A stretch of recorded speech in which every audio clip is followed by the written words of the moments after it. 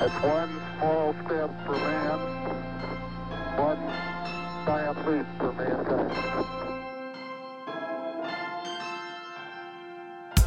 Welcome to The New Next, a podcast that addresses current events and how they will impact the future.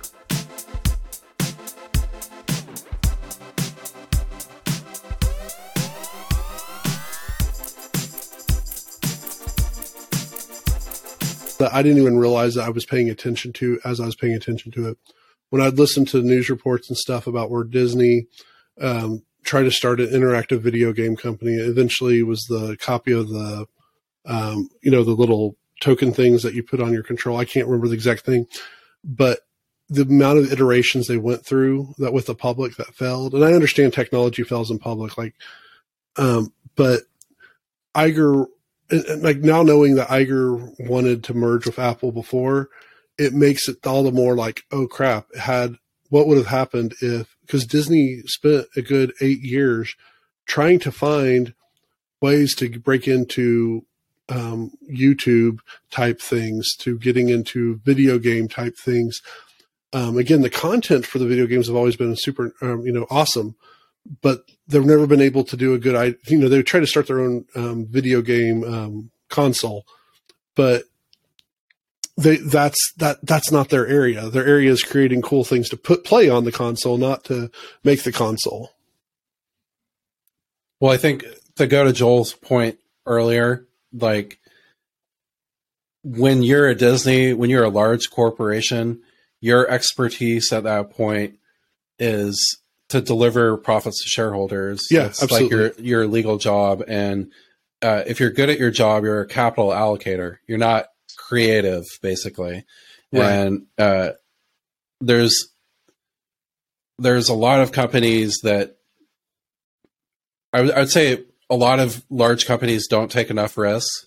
And that's why it's encouraging to see them start some of these like labs, like say it Disney Labs, Creative Labs or something that share the infrastructure, but can just do whatever they want. Or like the moonshots for Google. Like, I don't know if Disney has something like that, but it's really hard for a company CEO to stay in their job if they're like, well, we're going to change everything that got here. The board's probably not going to let them do it. And if they do, they're going to probably let them dip their toe in the water, which a lot of times doesn't really work unless you're committed. And it's just when you manage that much revenue, it's really hard to do anything that might be unique or different that can potentially provide any sort of substantial risk to the business. Oh yeah. Yeah. And I think even with I said that the reason why Chapek got fired was ultimately Scarlett Johansson, and then some of these other things. But also, as you just said, the bottom line is they lost $15 billion this past quarter. They've lost $22 billion this year. Wow. In 2022?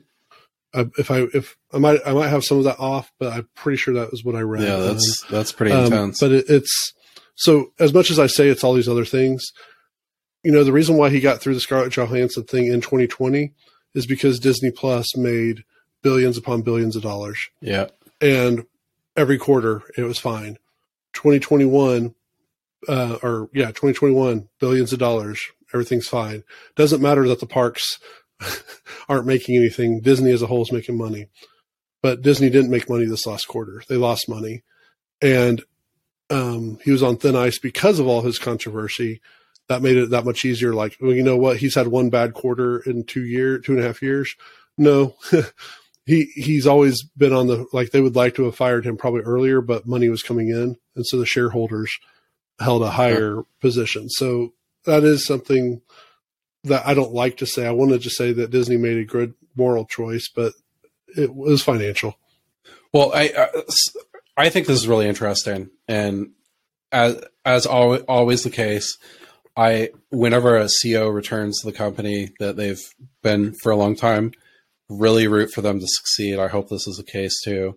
Unfortunately, that's not historically been the case. It's usually tarnish their legacy. And I don't feel so. We talk about Apple. Apple's a good case where Jobs came in and built on his legacy.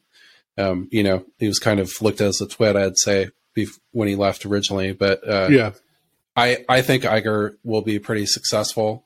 He's still probably the cultural heart of the company, even though he's a nameless or a corporate suit. But he really is. It's interesting to see the strategy play out here in the next couple of years. I know. So my cousin owns stock in Disney, and he threatened over the past 2 years, he's like, I'm going to sell my stock in Disney because I hate Bob Chapek. That's how much, and I think that's I think he's a great example of the general sentiment of the regular Disney person. Yeah. Who's hardcore, but really loves it. Again, I want to say Bob Iger was not loved by the parks people as much as the entertainment, the movie industry type stuff. Mm-hmm. So Bob Iger solidifies himself if he's able to find a company like Apple who buys Disney for a great amount of money, because he doesn't look like a bad guy in this. And he gets a paycheck, and he doesn't have to find a successor because he's obviously not talented or skilled in finding a successor. That's always the best, the best course of action when you're a politician or a CEO and you got a hard decision, is to get someone else to make it. Yeah. And just so if people want to know where I got a lot of this information, because oh, Mike, you really care about Disney. The book Disney Wars was written in 2008, 2006. It's a 30-hour Audible book. But it goes through the history of Disney and what led to the rise and fall of Eisner specifically, and talks about how Iger's history at ABC was not always as positive as people might want to believe it was. But if you would like to learn more about the New Next podcast, find us at thenewnextpodcast.com, where you can suggest a topic you would like for us to cover. If you enjoyed what you heard, share the podcast, tell a friend about it, or rate us with 5 stars.